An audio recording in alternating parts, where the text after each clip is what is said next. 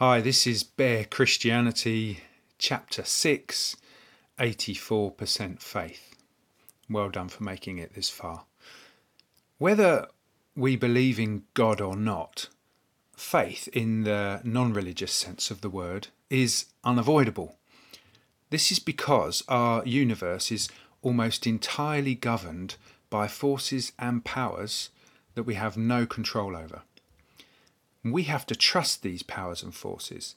We have to trust that they will keep doing what they do so that we can keep doing what we do. By looking at these powers and forces and measuring them, we are to some extent able to predict their behaviour and so feel more confident or less confident in them. Maybe all the looking and measuring will help us control some of them in some way someday. But until we can control all of the powers and forces, we have to have faith in them. When I first began writing this book, I was under the impression that about 84% of the universe is made up of dark matter, hence 84% in the title. Dark matter is matter that we can't see or measure, even under the most powerful microscope. We know it exists because it affects the normal matter that we can see and measure. It's now thought, however, that normal matter makes up less than 5% of the universe, with dark matter and dark energy making up 95% plus. So perhaps the title of this chapter should be 95% plus faith, 95% plus believing and depending on the existence and behaviour of something that we can't see, we can't measure, and we can't control. That said, of the normal 5% that we can see and measure, only a tiny fraction is actually within our control. And by the time that tiny fraction is divided up between all of us, our personal, controllable, no need for faith part would be immeasurably tiny. We have no choice but to have faith in each other, as well as the uncontrollable, unseeable, and seeable. It might be more appropriate to call this chapter 99.99999% plus faith, or go the other way and call it immeasurably little control, because in practice it seems that the more we look, measure and try to control, the more we realise that the universe is bigger, more complex and less controllable than we ever thought, and it could be getting more so all the time. But before I go on, I should say that although I have just said that we have control of an immeasurably small fraction of the universe, I am definitely not saying that we have no control at all. In fact, that immeasurably small fraction is, as far as I can tell, immeasurably significant, both for us and our universe. Our choices have a life-altering impact on others and our planet. If we had no control at all, then it'd not only be pointless talking about where to put our faith, because we'd have no say in the matter, but it would make the whole idea of faith itself completely redundant.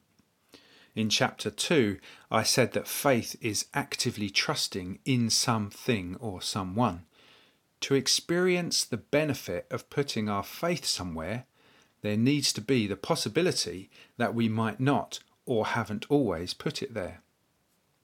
Now that, of course, is part of the wider question of whether or not we have free will, which I won't discuss in any more detail for now, other than to say that we live, act and plan, we behave as though we do have some level of free will. If we don't have any free will, then the way we see and judge ourselves is wrong. We are living a lie, an inescapable lie. Anyway, back to the subject of faith. A lot of the time, the question of where to put your faith seems hardly worth asking. Often it doesn't appear to matter what we believe because the world keeps turning, life keeps going, and there is plenty to keep us diverted. Why ask the question when you don't feel you need the answer? But life doesn't just keep going, and apart from the constant unavoidable faith decisions we make in life, difficult times and extreme situations do come. Then our faith really matters, because that's what sustains us and gives us the strength to keep going. Faith is the thing that enables us to live in peace, to be fulfilled in life when we aren't in control. Without faith, we'd either suffer overwhelming fear of the uncontrollable unknown, or, perhaps worse, we'd have to live with the utter boredom and despair of having complete knowledge and full control. We'd end up having to medicate ourselves to escape, to create false experiences that force imagination and creativity, or completely dull our senses. Now, this also raises the interesting question of the power and sovereignty of God and the possibility of his eventual unabating boredom, and eventually ours as we join him in eternity. Now, this is something we will come back to later. But what it highlights is that there is great value in thinking about where we invest our faith now. It's important, even when it may feel least important.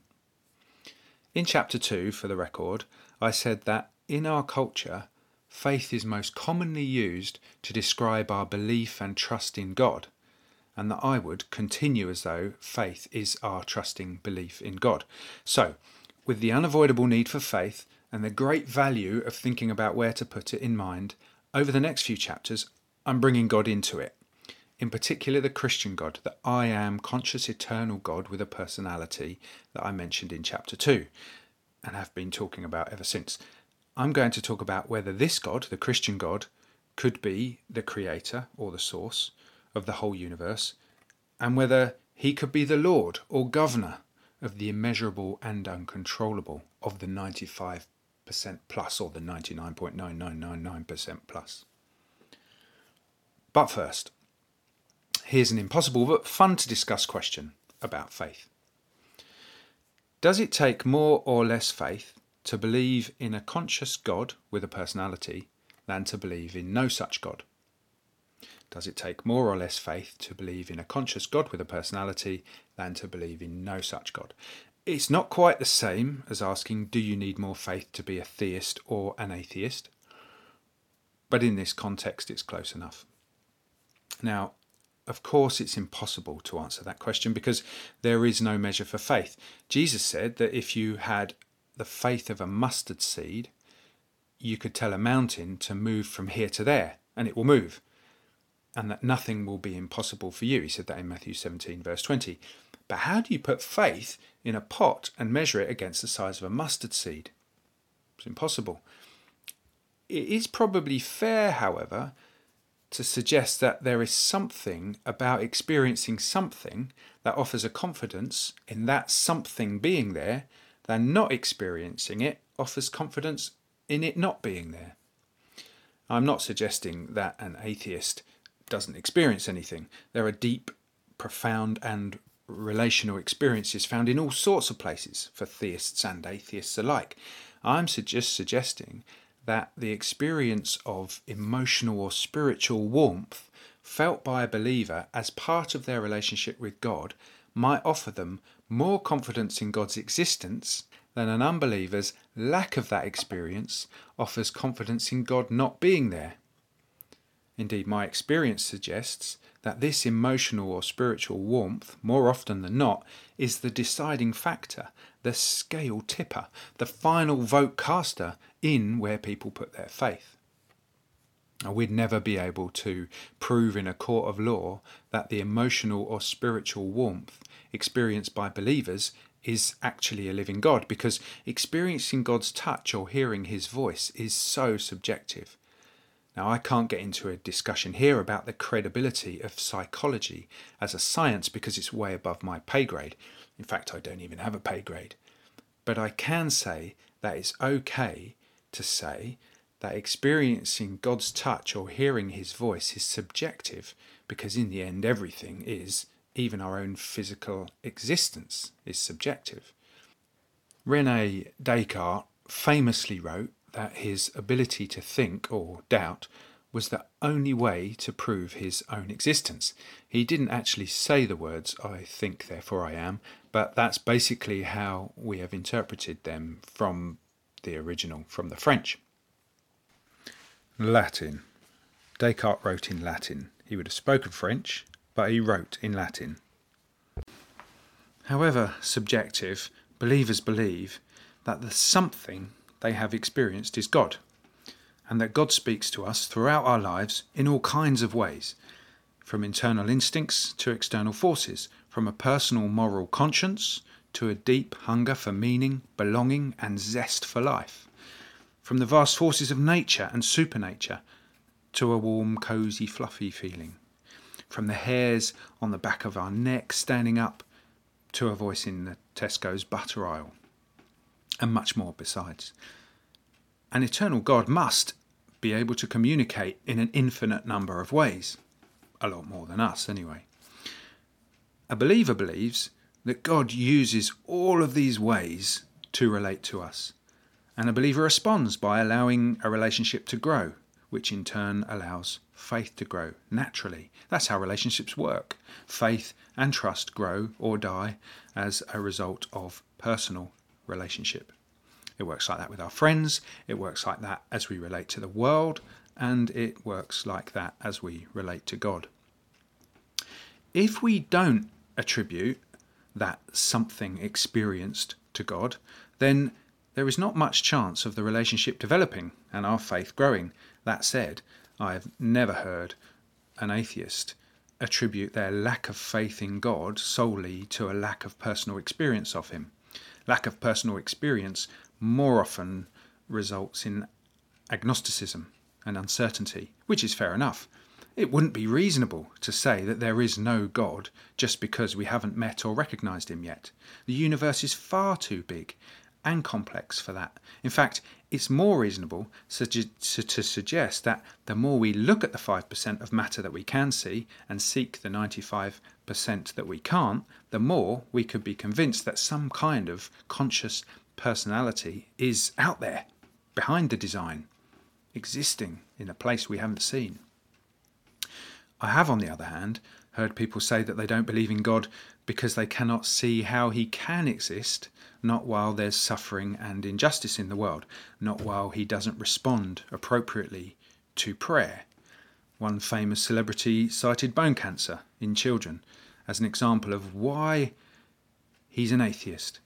And it's a really good example. It's based on a strong sense of right and wrong and a healthy interest in God's responsibility, his morality and his power.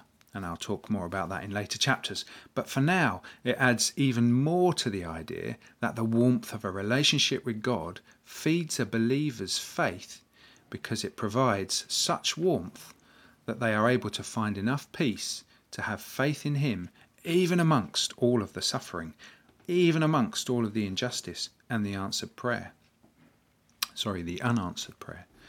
And this, I think, is the key to where we really put our faith.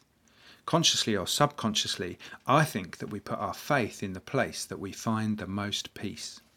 A theist puts their faith in God because they can see that the restlessness, fear, anger, pain and uncertainty can be carried in the arms of God, with God supernaturally.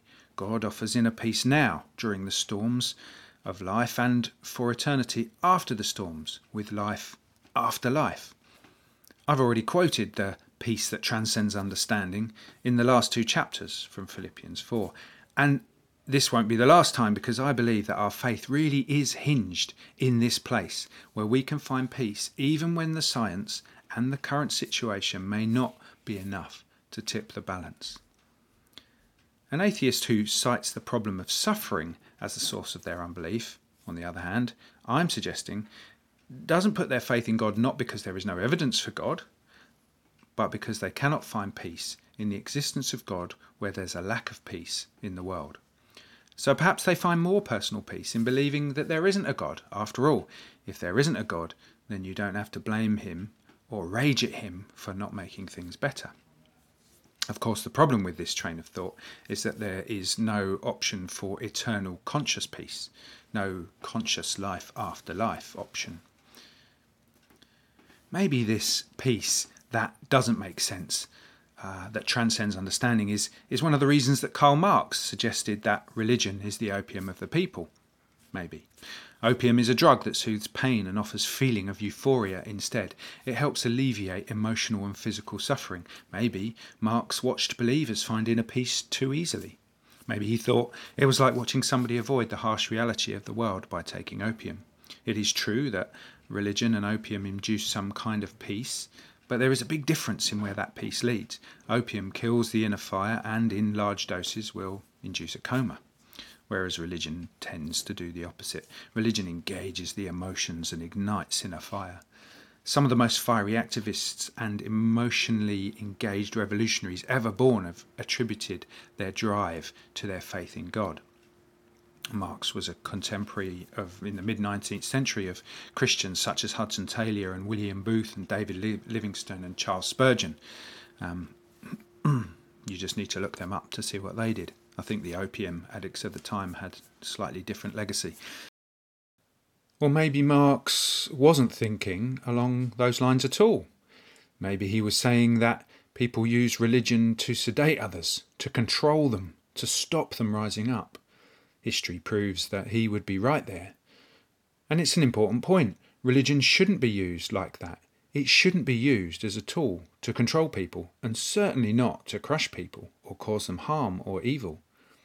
True religion should set people free, enhance life, facilitate justice and equality. Religion needs to be evaluated and critiqued properly, which we will be getting onto next.